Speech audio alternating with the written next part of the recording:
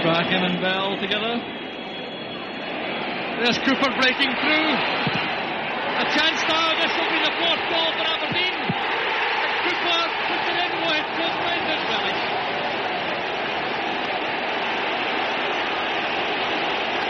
Well, suddenly it's become a rout. Of course, when things are going wrong against you, you don't get the breaks of the ball. Cooper in with Stewart. He didn't really know where the ball was, but he got the break. And as you say, it's a schoolboy's dream, being able to take your time, knowing that really all you got to do is crack it into the back of the net.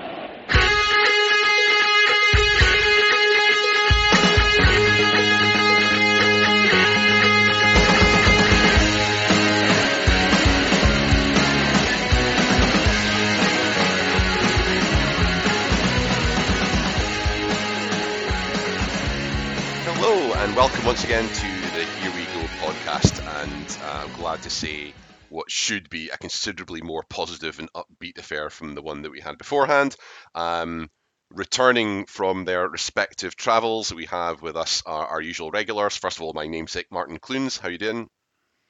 I'll be honest with you, Martin. I'm still not 100%. There's no point lying to you. Today was this afternoon was a struggle at Pittodrie, but I'm happy to be here. It might put a new perspective on fans when you're asking professional footballers to turn around from a Thursday evening to a Sunday game when some of the supporters are struggling to get through it and they're not even doing anything on the park. Also back from sojourns afar, Richard Hay. How are you getting on? Yeah. It takes the phrase European hangover to a different level, doesn't it? Really. I'm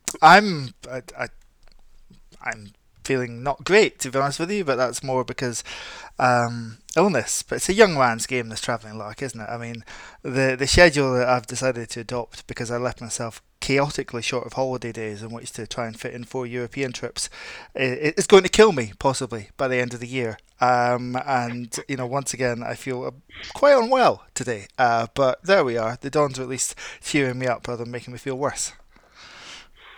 Well, it would have been an awful lot worse if the results hadn't gone as relatively well as they have over the last 72 hours. So we shall go at this on a chronological order, rather, and starting obviously with the European night. The commencement of our Europa Conference League group fixtures saw us dealt with what would undoubtedly be the hardest game on paper of all, an away match against the top-seeded Eintracht Frankfurt, only a couple of seasons removed from winning the Europa League title, and obviously last season involved as a consequence in Champions League group stage football. But this time round, they get to open up their campaign with the visit of the Dandy Dons of Aberdeen. So before we get anywhere near the performance itself, I'll come to you both in order. First of all, your relative travelling exploits in order to get to Frankfurt in the first place. How did that go for you, Martin? First.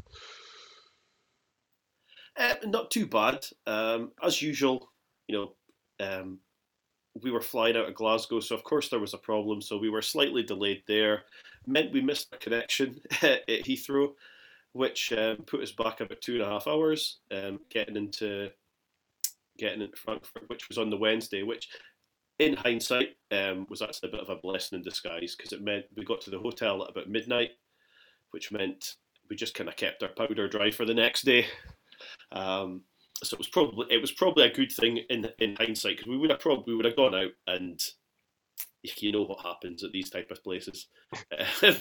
So that was the note. At the original point, it was a bit of a pain, but then when you think about it, when you actually behave like an adult and think about it, you realise that it was actually a good thing for us. But really enjoyed the place. Really enjoyed. We'll obviously talk about the game. Really enjoyed the city. The build up to the game was great. Like quite a lot of other Dons fans, we were in Romerberg Square, in what I presume is like the classes like the Frankfurt Old Town. because the city centre is a bit of a it's much like a lot of places, a bit of a concrete jungle. But yeah, it was a really good day.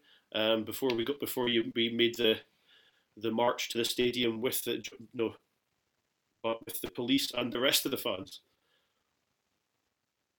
And Richard, your reflections of the journey and how Are you we found turning Frankfurt? into a full scale football stroke Simon Calder travel journalist crossover podcast? Because I'm absolutely here for that.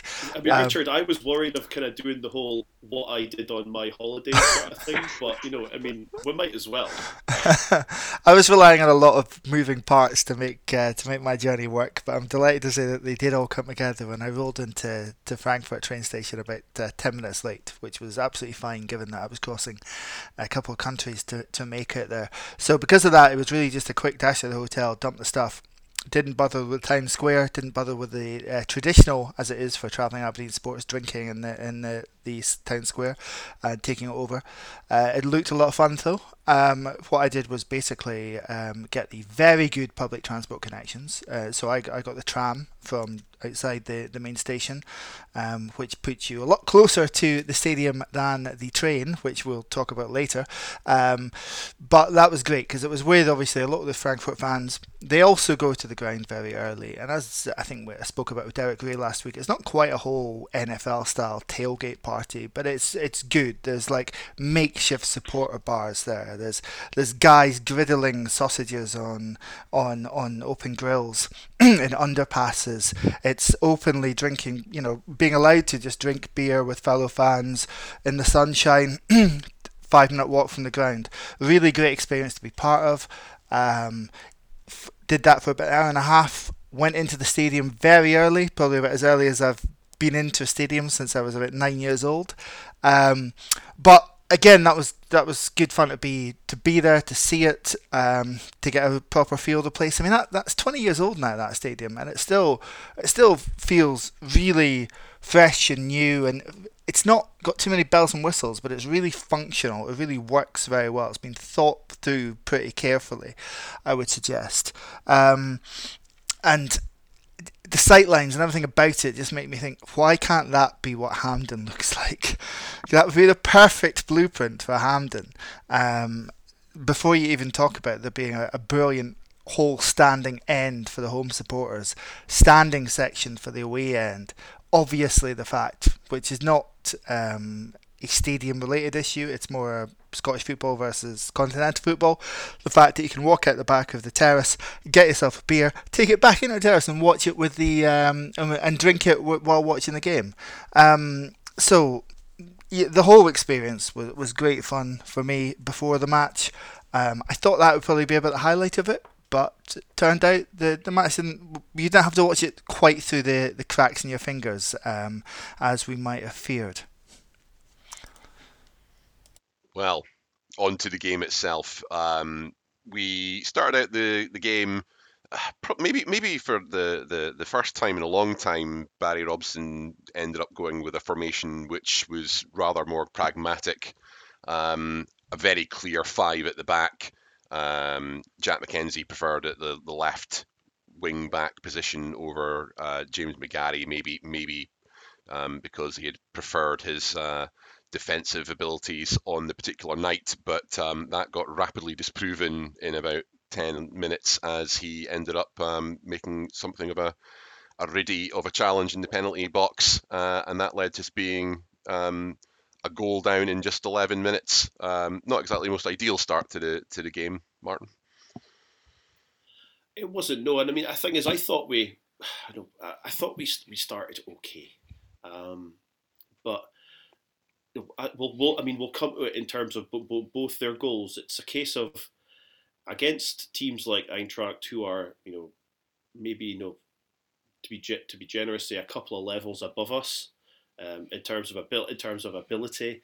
You have to be switched on, and you can't afford to make silly mistakes. And both their goals really come from us in many ways, kind of switching off. In the first one, yes, like you concede a penalty in 10 minutes.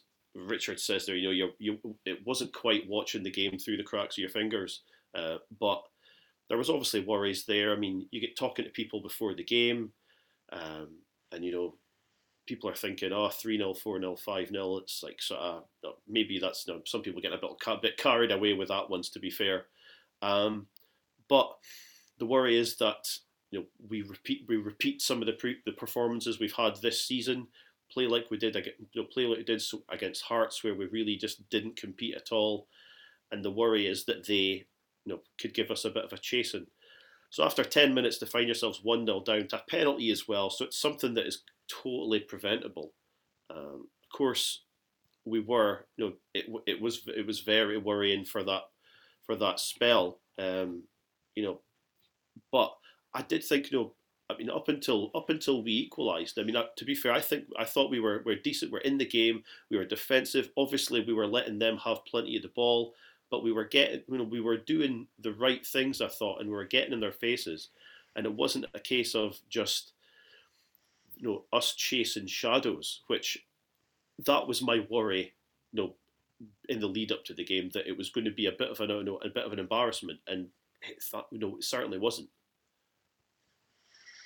It certainly wasn't, and I think one of the most encouraging things about the performance was especially having had such a hammer blow going 1-0 down so early, and especially how results and performances have gone so far this season. It would have been incredibly easy, and especially in that environment, to have let heads go down, and 1-0 could have easily become more. But credit to Aberdeen, they showed a good bit of resolve.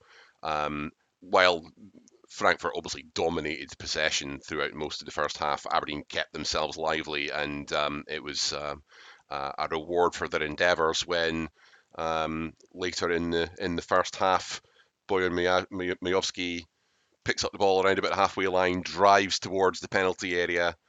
A lovely swept ball out to the right flank where Nicky Devlin was bombing into the penalty area, cuts it back. Dante Polvara, not sure. Again, he's maybe admitted as much in the Red TV interview afterwards. But the first touch came, time slowed for him Matrix style, and he swipes a right boot and thrashes it into the roof of the net. Richard, cue scenes. Oh, huge scenes, and yeah, I think you're exactly right to say that we were compact.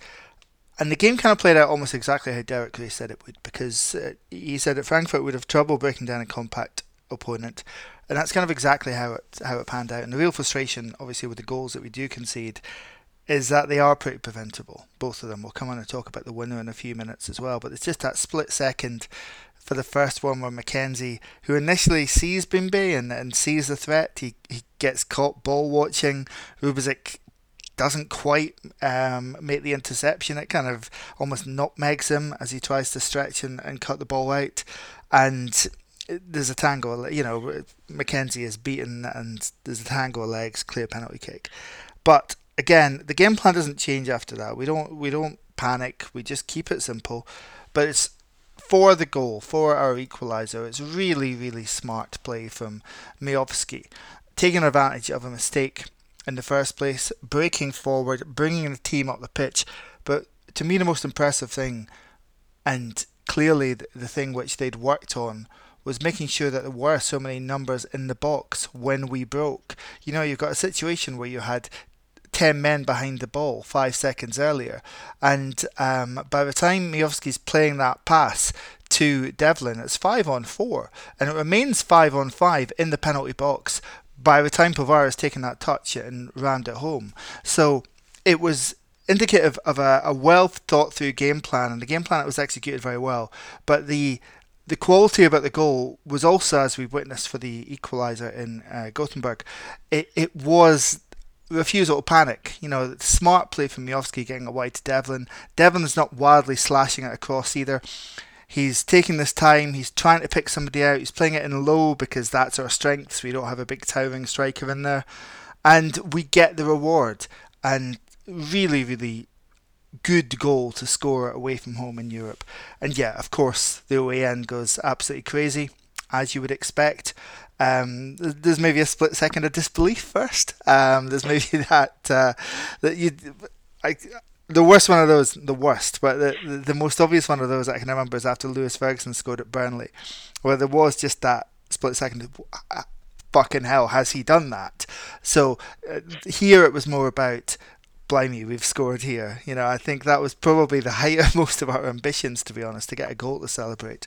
As Martin says, I think many of us would have been fearing a 4 or 5-1 if we had scored a la Bayern Munich in 2008. But, we kept them honest through that. And again, for the rest of that first half, there's really just one effort which Roos has to deal with, and that's kind of it. And you're beginning to actually let hope into your thoughts by the time we get to the 55th, 56th, 57th minute in that second half. You begin to think, hang on, we can maybe steal a point here, and that would set us up very, very nicely. But you know what happens whenever hope enters the room.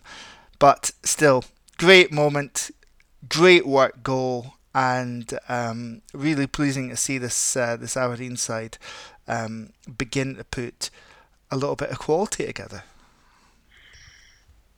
It is, and in the case of Polvara in particular, Martin, and again as a brief tangent, it's ended up being a very fruitful couple of weeks for him.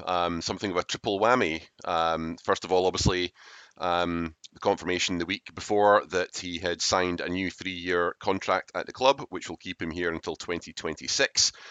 So clearly, a lot of faith being put into him. I think that contract will probably see him into his mid-20s. So by the end of that, he'll be hopefully really coming into the peak of his powers. And then, of course, the goal, quite the occasion and quite the venue to get your first competitive goal for Aberdeen. And then on top of all that, he's ended up coming home to Aberdeen, the owner of a multitude of cars. Yeah, he has. Yeah, I mean, look, there's no better way to sort of when you get a new contract, and I was maybe a little bit maybe sarcastic about the Polvara hype train and all that kind of stuff, but there's no better way to kind of announce yourself with a goal that's going to be remembered. It's memorable. Yeah, I understand. Yes, we didn't win the game, but it's memorable. It's going to be it's going to be spoken about for a long time. The bounce is going to be remembered for all 2,000 odd, however many Aberdeen fans were there. I wasn't in Gothenburg, so I wasn't aware of this song. Richard didn't mention it to us. Obviously, he was there, and apparently it was sung in Gothenburg as well. So I didn't know anything about it. I know it's been appropriated from a West Ham player, but who cares about that? There's very few original songs in football anyway. So, so we've got Dante Polvara to the tune of "We Buy Any Car," which is whatever is that? That's absolutely sensational, isn't it? And yeah, from what I remember, the way I wasn't quite rocking to that song, but there was definitely a few choruses of it. Yeah, so all of that was obviously incredibly positive, but I think before we move on, it is probably only fair to note other than the final result, the one other obvious negative, which was the flare that was thrown from the away end into the Frankfurt supporters. Now, again, you guys are obviously across in Frankfurt at the time and may well be eyewitness to what happened. But certainly, having followed it from afar, you could imagine it was. I think the likes of the Daily Record and Sun, they obviously just couldn't wait to be reporting on this particular incident. It's just so bloody frustrating in what was otherwise an incredibly successful night, other than the result, but an evening in which so much went well for us, and really unfortunate, Richard, that one thing kind of blighted the situation. Fortunately, the person's been picked up by the authorities, and it looks like that's being dealt with, but pretty needless. Yeah, I just don't understand it, to be honest with you. I mean, young testosterone-fueled men fighting against other young testosterone-fueled men in a pre-arranged fashion. Fine, go for your lives, knock yourselves out. Literally. Well, quite. Two terrace ends kind of shouting abuse and all the nasty songs at each other. Fine, not going to hurt anyone, quite frankly. Yeah, we should have evolved as a society, but you're at the football. If ever there's a time for going back to the caveman then it's there. But this was just dumb, and I just don't quite understand it. As I said, first of all, it's lit up towards the back of the terrace, and then it's thrown within our own end. So that, I mean, that in itself was dangerous enough, obviously, into a terrace end. And that's picked up by somebody in the vicinity of who it's thrown to. And the thing to do, obviously, when it comes to the end, would just be to stick it to your feet. Done, fine. You've had your moment. You've got your flair. You've probably cost us a fine. Again, it's not really hurting anybody. But to then throw that into, and as I say, not into like an opposition terrace filled with similar kind of lads to yourself, to throw it into what was essentially the family section to the left of us. Even if you've thrown it towards a pitch, they've got big mesh fence up there to stop any projectiles hitting the pitch. So it's just, I don't get it. I really just don't get it. A lot of the stuff which people take umbrage at football over, I do kind of understand from a sort of young male releasing tension of their working week kind of thing, without wanting to get too philosophical and chin stroking about it. But this, I just don't get. And yeah, so obviously nowadays, any kind of away section is videoed to death, and you do something like that, you are going to pay the consequences of it. The club will also have to pay the consequences of it through a UEFA fine, no doubt that will be incoming, although I suspect that would have been the case from the minute the flare was lit itself. But that probably won't be the last one we have over the course of the next couple of away trips. Generally speaking, I thought the supporters that I saw out there behaved themselves pretty well. As I say, a few sort of young loons on their first, and sometimes not the first, European away. Just getting a bit boisterous, getting a bit carried away, but I'm sure the police are quite used to that. However, as I say, I just don't understand the whole idea of throwing a lit flare into the opposition family section. Just odd.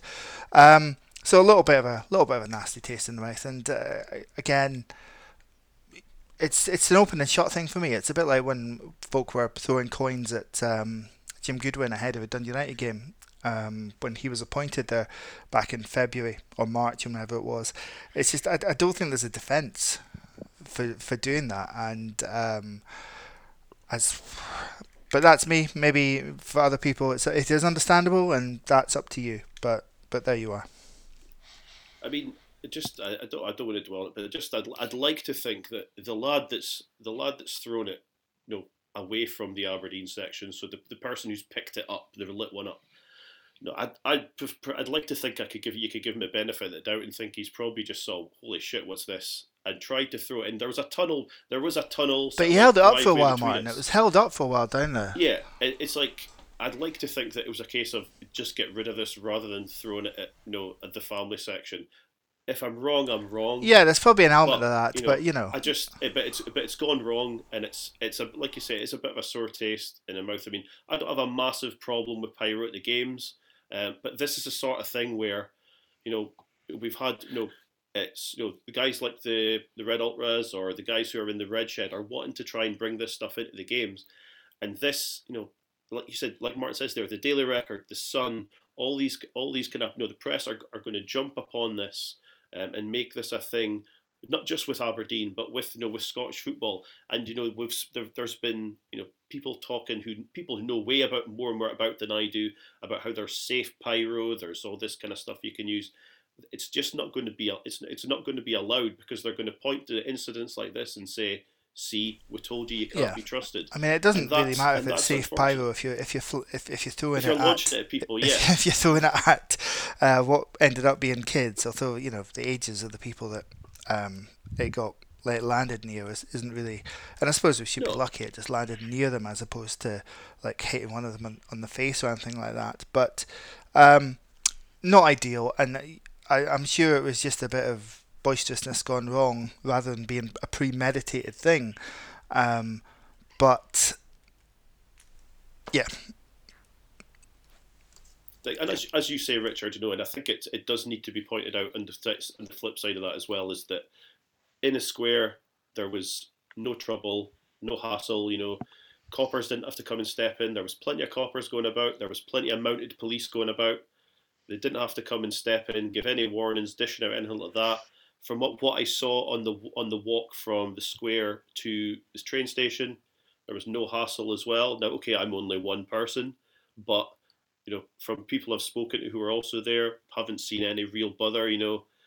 So it's one of these things where say 2,000 of us went over there, and I know everybody will point it to say, oh well, someone always lets you down, but you have to remember that everybody else behaved themselves. But that doesn't make a catchy headline for the Daily Record, of course. No, in general, in 1997, no one died. But Wow. I thought that I thought the support generally were, and compared to some of the issues that other Scottish clubs have had travelling, then it's nothing. It's nothing. We were standing right at the back of the terrace, and we actually had Frankfurt fans above us. So when that happened, I mean, the atmosphere on the ground changed like that. They quite rightly were pissed off at us, and a lot of online comment calling us animals and monsters. But we actually got beer, at least I hope it was beer, chucked down on us when that happened, and really you couldn't blame them, to be honest with you. I'd rather have beer than a lit flare chucked to my head. But I think by the end, obviously the Aberdeen support were kind of frog marched out, and taking on the sort of death march to the station in the teeming rain. So we were very much more segregated after the game. Now, I'm sure that would have been the case anyway, just for a policing point of view, but it did kind of make you feel, would there be any additional retribution, etc., etc. But I don't think there was any further problems in the city later that night or anything. So let's be grateful for that. Richard, getting matters back onto what actually happened on the park that night, I think it's fair to say that in the second half, I mean, Frankfurt had dominated possession across both halves, but in the second half, I think it was fair to say that they started ramping up the pressure in terms of generating that possession into efforts on goal. In one sense, it was probably inevitable that they were going to get a goal and get back in front, and in the end, Robin Koch takes a well-placed header from a corner, but equally very frustrating again, that as with the first goal, a bit of a needless penalty being conceded again. A bit frustrating that second goal's been conceded from a set-piece play, and would it be a bit unfair to say that Slobodan Rubezic maybe fell asleep a little bit in the man marking there? It would be very unfair because it doesn't look like it's his man. When they're setting up for the corner, it looks like Polvara's got Koch. It looks like Rubezic has got Bimbe, I think. You just see, having looked back the highlights over the weekend, you get an establishing shot before the corner comes in. Obviously people break and people move. I think it was man marking as opposed to zone marking. But even then, defenders are going to lose headers in the box sometimes, certainly to other centre halves, right? That's why you have people on the line. And I'm infuriated that Leighton Clarkson was on that line and moved a few yards inside, because the ball's obviously a near post ball.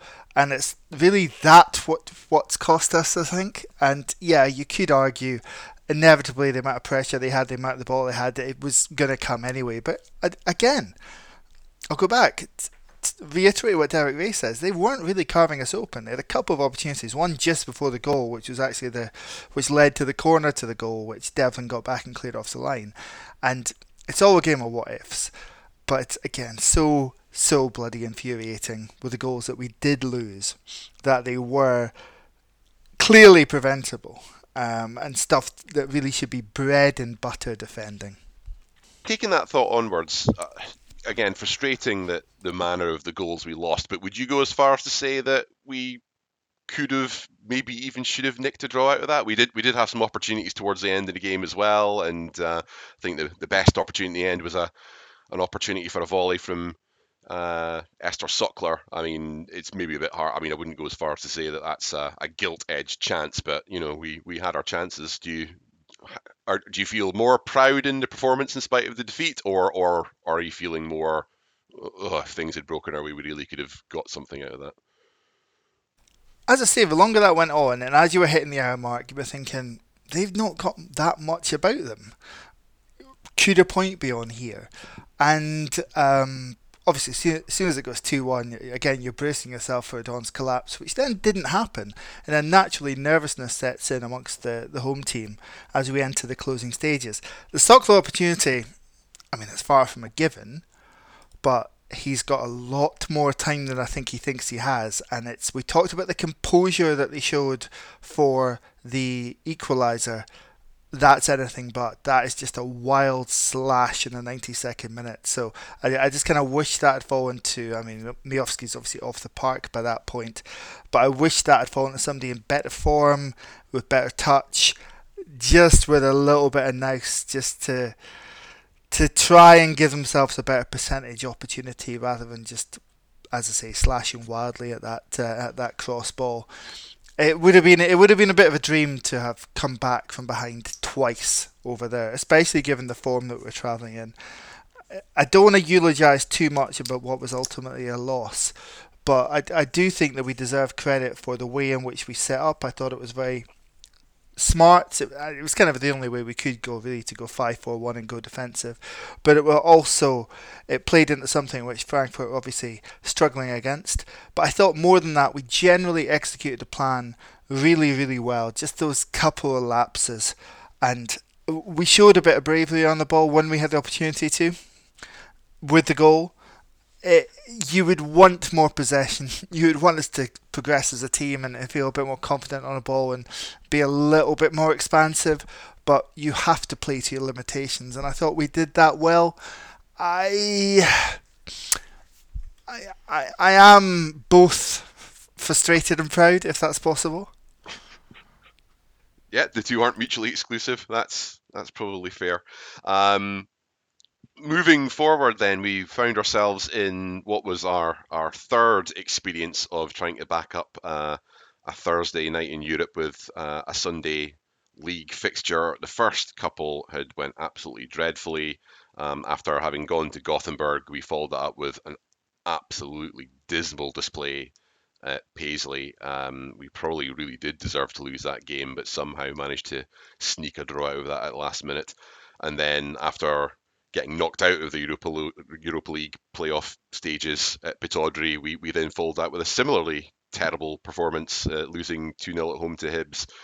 So I think everybody was rightly concerned about what might be in store for the team today, albeit a game that we'd usually identify as an imminently winnable game. But when you haven't won any of your first 5 games, and in fairness to Ross County, they were carrying, for them, reasonable form going into the game. I think there was a lot of trepidation going into that. But fantastically, it was good to see that in this particular performance, I think everybody to a man seemed to perform excellently. We got out of the traps quickly, got an early goal, and things kept going from there. Starting with the first goal, I suppose, and I had a look in the highlights after this to see whether Richard Jensen's spectacular overhead kick from his bum was actually going to be going goal bound, and did Miofsky effectively goal steal off of him or not. But I don't think you can particularly criticise a striker in the box making sure from that range and getting on the score sheet. But a well taken goal from him, and I think it was that nerve settler that I think the team needed to progress forward. Yeah, I think the trepidation wasn't just about it being the Sunday night after Thursday and having had 2 bad results. I think it was because this doubleheader against Ross County was beginning to look quite critical for Barry Robson's tenure as Aberdeen manager, which again sounds ridiculous given how early he is into that tenure, but this is what football's like these days. And I think it was a real concern that we just hadn't really turned up domestically. So The first 20 minutes today were nothing to write home about, but what I did like was, again, a team that was willing to stretch every sinew and go the extra yard to make sure they were first to balls. I think in some respects that cost us James McGarry early on when he was stretching to try and keep a ball in. That opening goal, yeah, it's Richard Jansen making a play for a ball that otherwise he could just have let bobble around the box. He forces it towards goal. He puts in that extra effort to force it towards goal, and you've got a really sharp striker in Bojan Miovski, who is becoming much more than that penalty box striker that he was last season.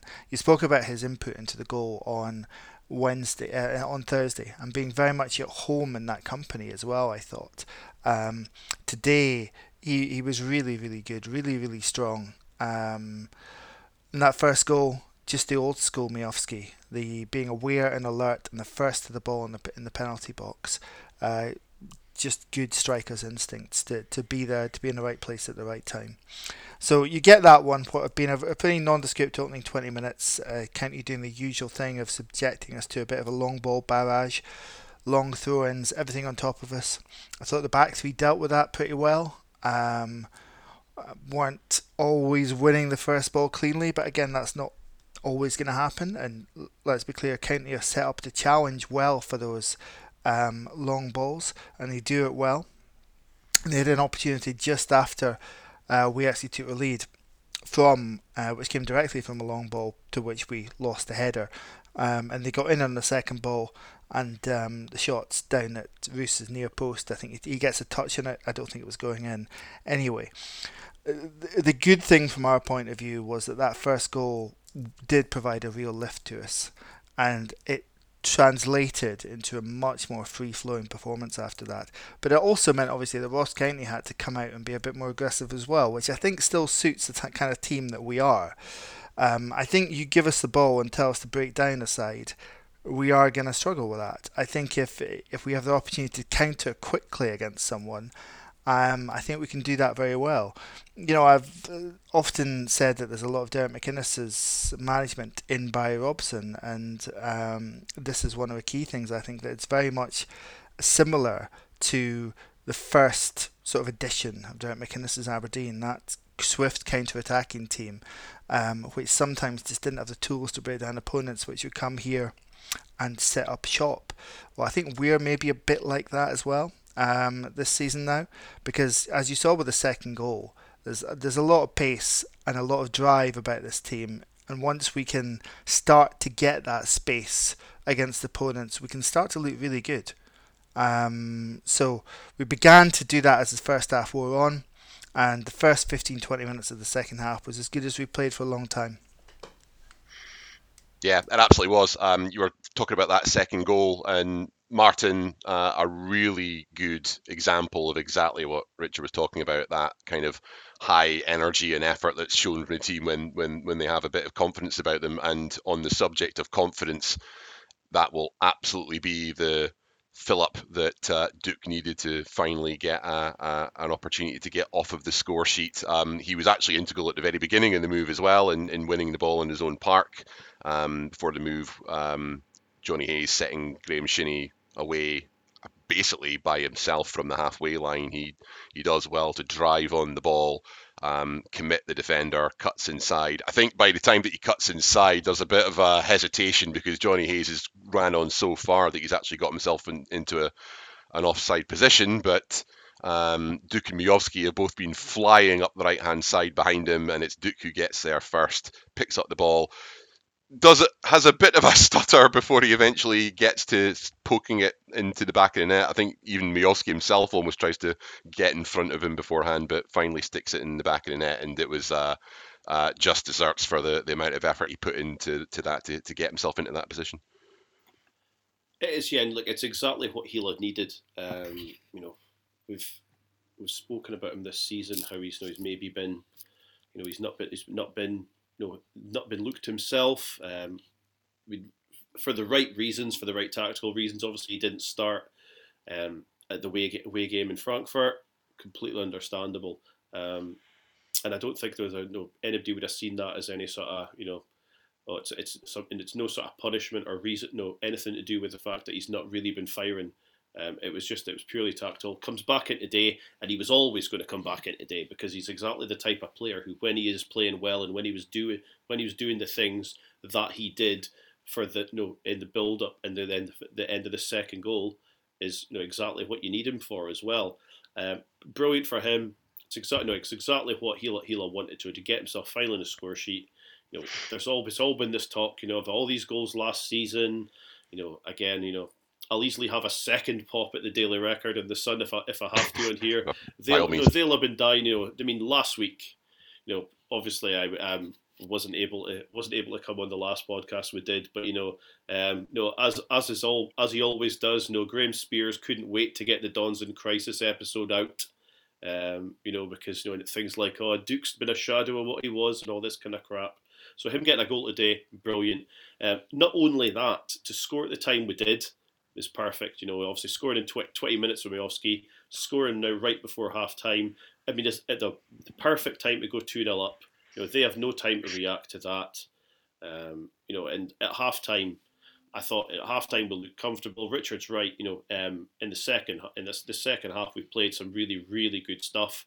By which point, we were 3 and then 4 up, and the game was well and truly gone by then. But it was there's some really good stuff on display from us today, and bizarrely, and I actually I'm not going to go into the rights and wrongs of Malky Mackay because it's a conversation I can't really be arsed with. Simple fact is that he's actually a pretty decent coach, and he knows how to set up football teams. And yeah, I know they were the second worst team in the league last season, but he is a decent coach when he has decent players there, and he sometimes can get good things out of, shall we say, lesser players.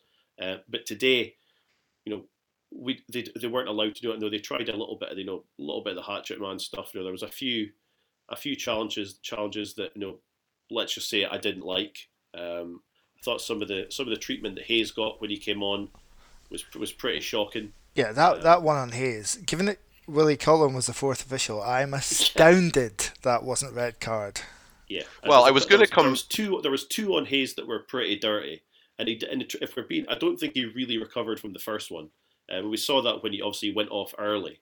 But both were. There was two of them that were both pretty shitty challenges. But that first one,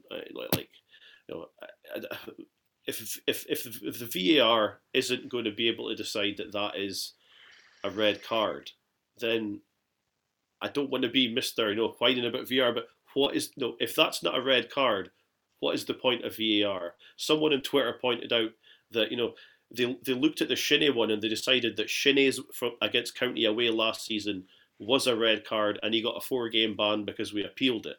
Today, that's just a yellow card. Absolute bullshit.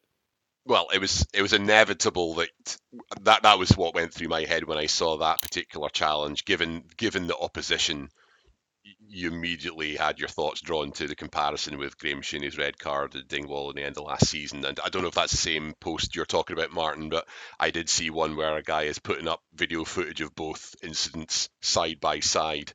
And when you go back to, as I say, Graham Shinnie having got to, in a very similar situation, a ball that's kind of spun away from a previous challenge or a previous confrontation where the ball's just spilled out. The Aberdeen player has got to the ball first in Shinnie's case. I think it was Baldwin at the time who was in just after him, and he's ended up catching with his studs, and that's, as I say, that's then after VAR made a red card and a 4-match ban.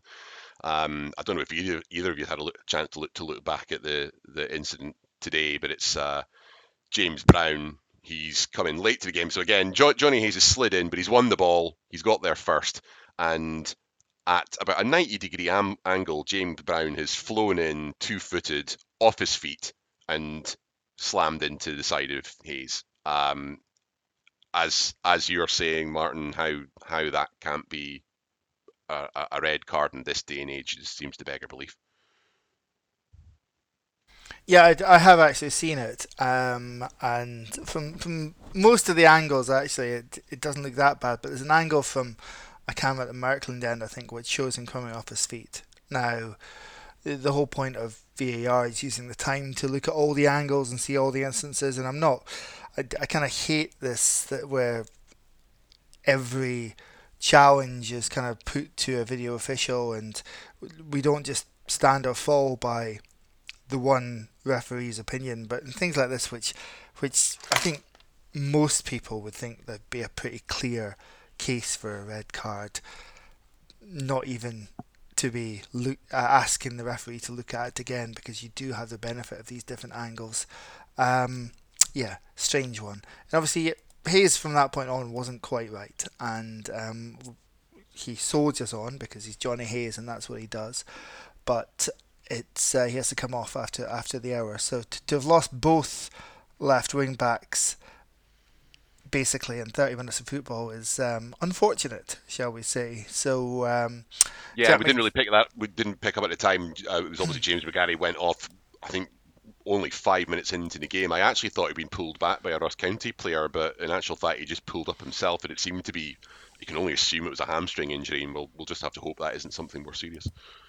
Yeah, it's bound to be that, I would say, based on everything. So hopefully it's on the sooner side of things. But I suppose the one benefit of this time of year, there's a lot of games, sure, but there's also some international weeks. So maybe part of the recovery time is taken up by those.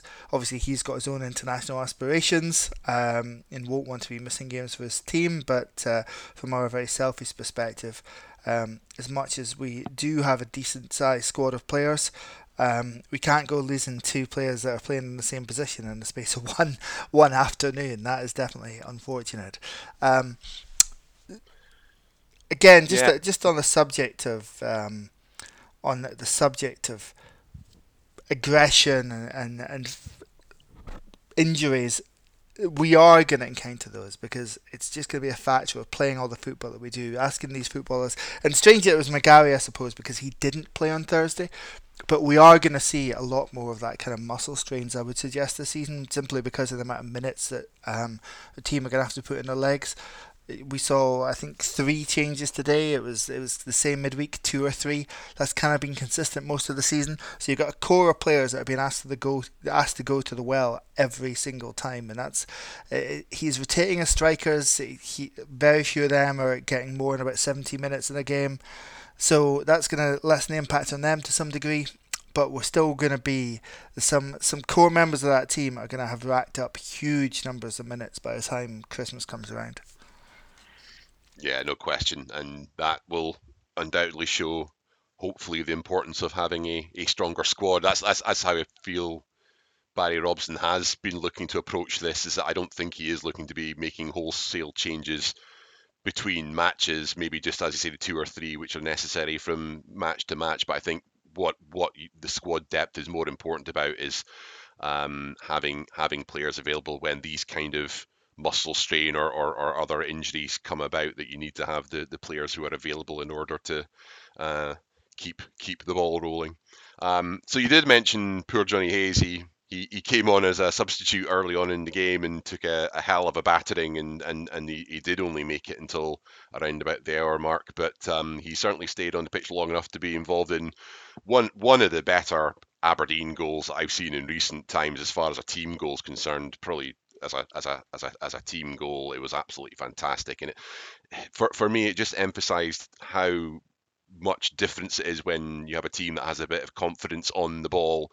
Undoubtedly being 2-0 up already and things going well, but I think Connor Barron has helped win a ball, and back in the right back position, Nicky Devlin transitions for Barry's favourite phrase, transitions it forward to Jamie McGrath, who is involved in the start of the build-up for that play. A lovely back heel flick to get it away to Graham Shinney. He releases Johnny Hayes down the left. And then a very similar to the goal in Frankfurt, he sweeps a ball with his left foot across the face of goal. It's picked up on the right by Bojan Mijovski, and 2-on-1 with the goalkeeper. He just slips it in for McGrath to finish off and get his first goal for the club. Just a wonderful move all in all, wasn't it, Martin? It was, yeah. It's delightful to see, and something that some of the fans at other clubs might want to notice is that when they're giving it all this, oh, Duke goes down too easily bullshit. Manages to not backheel the ball beautifully like that while he's not after having been been tripped up. So it's brilliant from him again. That's a different goal, Martin. It's a different goal. I'm getting mixed up. I'm getting mixed up because I've watched the wrong highlights. I've watched the highlights and I've got mixed up. You want me to talk about the third goal, Martin? I can remember what each of the goals were. So yeah, on you go. I'm totally getting confused there. I'm mixed up. Sorry. So anyway, yeah, the third goal. What it actually most closely resembled wasn't the goal in Frankfurt. It was the goal that was disallowed by McGrath in Gothenburg, and it's the impact from an attacking sense of the wing backs, which to me is really important here. That we win the ball on one side of the park, it gets moved over to the left, and Hayes is already in a very advanced position.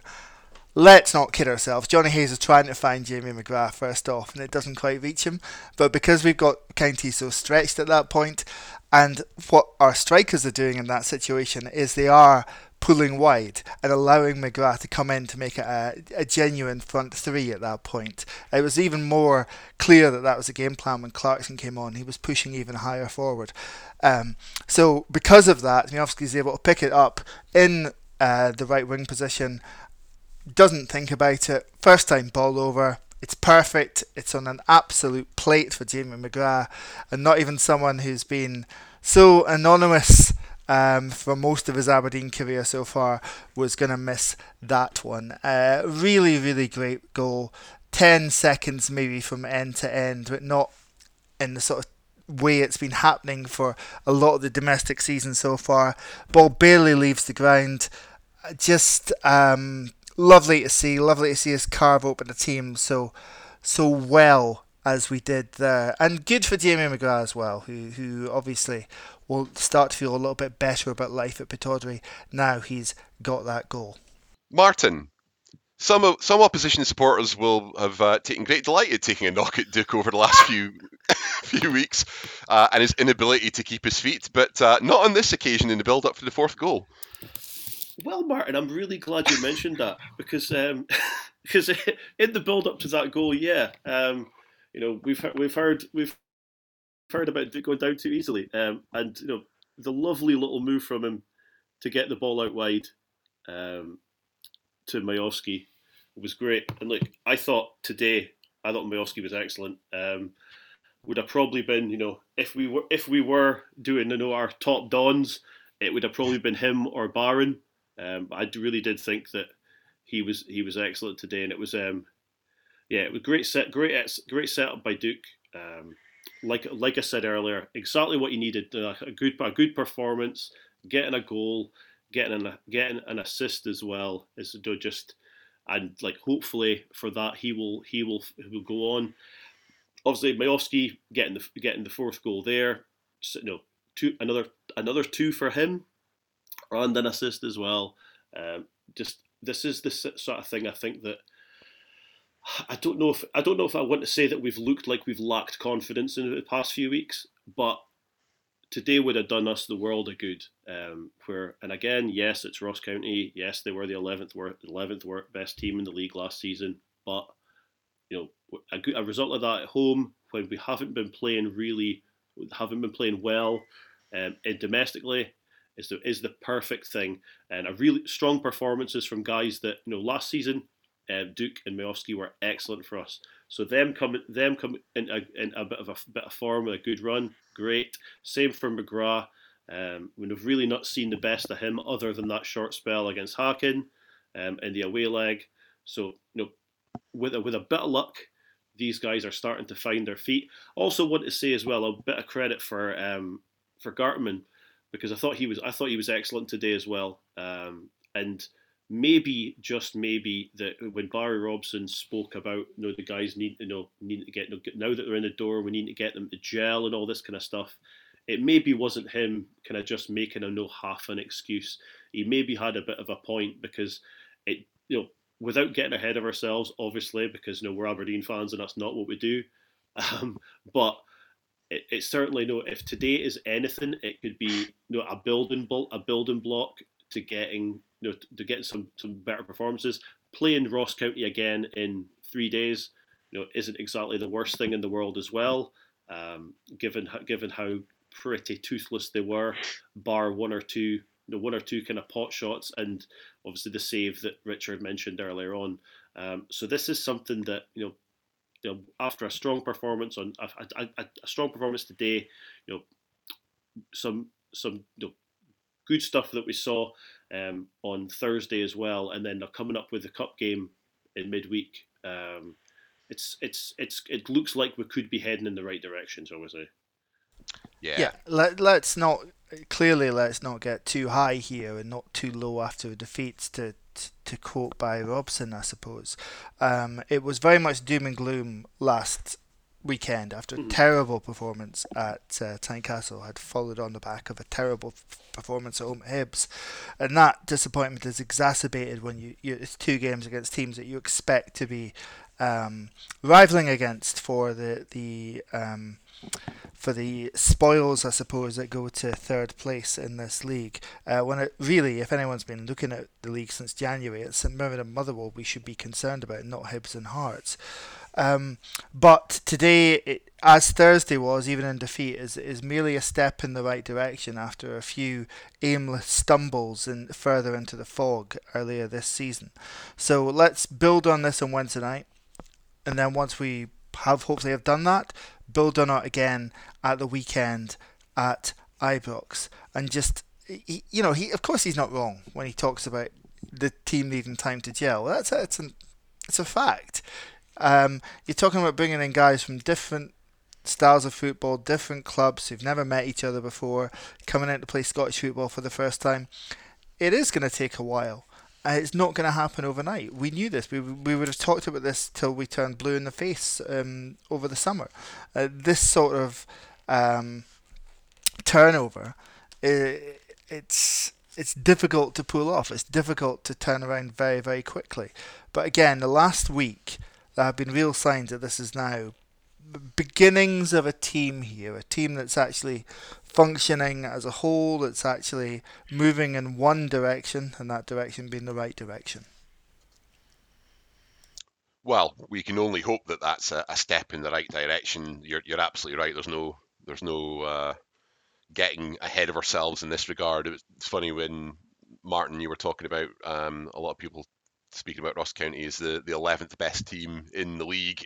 If you look at a league table right now, it currently says we're the 11th best team in the league at the moment. And I think we also know it's one thing getting a very convincing win against a team. It's another thing having to back that up again only a few days later, and that will be a challenge again itself. Especially it's another 100-odd mile bus journey up the road to Dingwall, getting it done on an evening match and on a tighter pitch at Victoria Park. Are you confident enough, given how we easily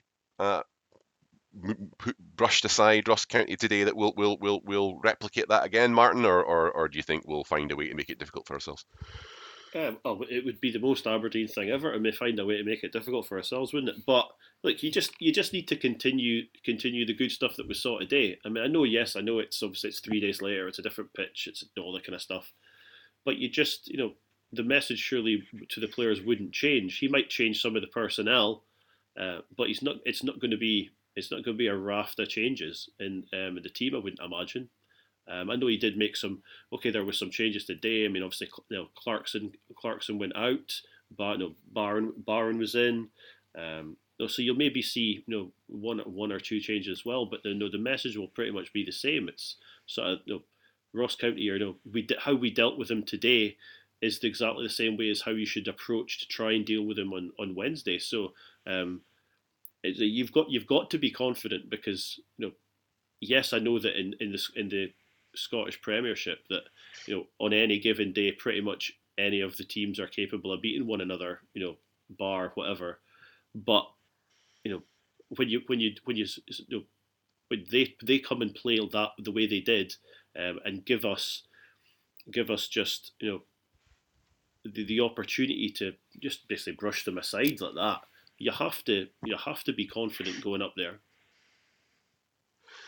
And then going on to the following weekend, Richard, and the challenge of going to Ibrox, it was incredibly important getting these 3 points, if for no other reason than, if we're being realistic, it's going to be very difficult to get something from the game at Ibrox.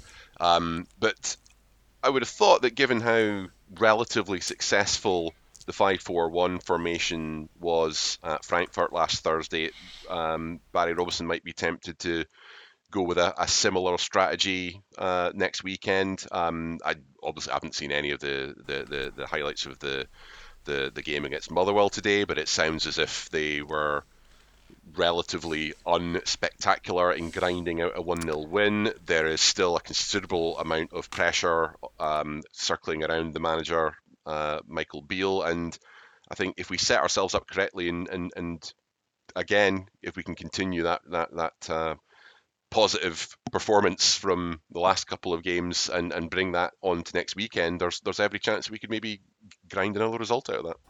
Well, it needn't necessarily be a 4-5-1, but obviously we know that we've got that as an option to go to. And certainly if we can compete against Frankfurt in the Waldstadion, which, by the way, atmosphere pisses on anything I've ever heard at Parkhead or Ibrox for all the chat that their supporters usually give about being the best atmosphere in Europe. Don't make me laugh. Then we should believe that we can compete at Ibrox. And it has to be said that last season, Barry Robson went to Ibrox post-split, and we did cause him a lot of problems. And we had a ridiculous non-penalty for when Tavernier rugby tackled Duke inside the box, and nothing was given. So, we know we're going to have to use a John Lambieism, like a British boxer going to fight an Italian in Italy and have to sort of beat them twice over to actually get the win.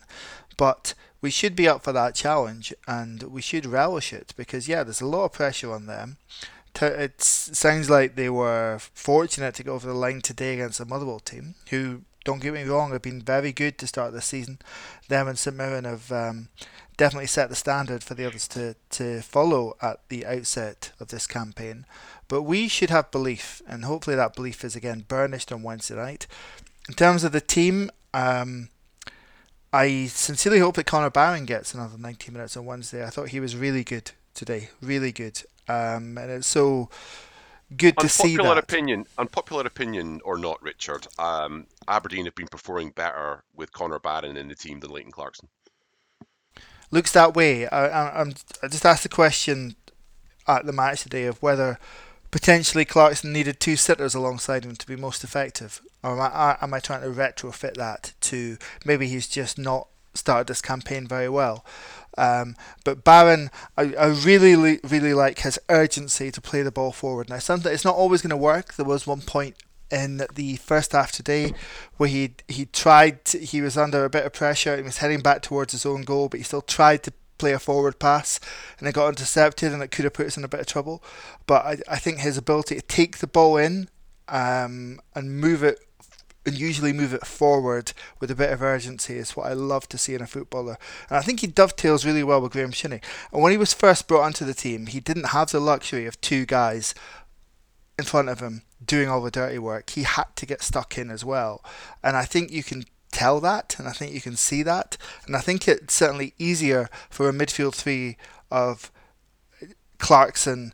I think it certainly makes more sense for a midfield three of Shinnie, Barron and McGrath rather than McGrath, Clarkson, Shinnie, just because I think Connor Barron is, as much as we spoke positively about Leighton Clarkson's increased willingness in the second half of last season to get stuck in, to do those dirty things, I still think Connor Barron's better in those situations. Maybe not as good at dead balls, maybe not quite so much of a threat around the opposition box and being able to really unpick a closed defence. And it was interesting as well, when Clarkson did come on today, he came on for McGrath in that sort of number 10 role as well, as opposed to how Robson had been utilising him earlier. Yeah, that's right. I think they're both good footballers. I think the contractual situation with Connor Barron obviously clouds a lot of the conversations, and I think it clouds a lot of Aberdeen fans' views on Connor Barron, to be perfectly honest with you, because I think people in a sort of dumped ex-boyfriend fashion think, oh, he doesn't want to stay here, so we're gonna sour on him. but he's clearly a good footballer. I would like to hope that we can convince him and he can convince us that our footballing futures can be mutually at Pittodrie for the next couple of years. And then once he's done a good couple of years as a first teamer here, and I think that's the key, he can do that and then he can move on to the level and the stages which I think he deserves to. I think he's got the capability and the ability to do. And let's hope that he can continue to display that form going forward.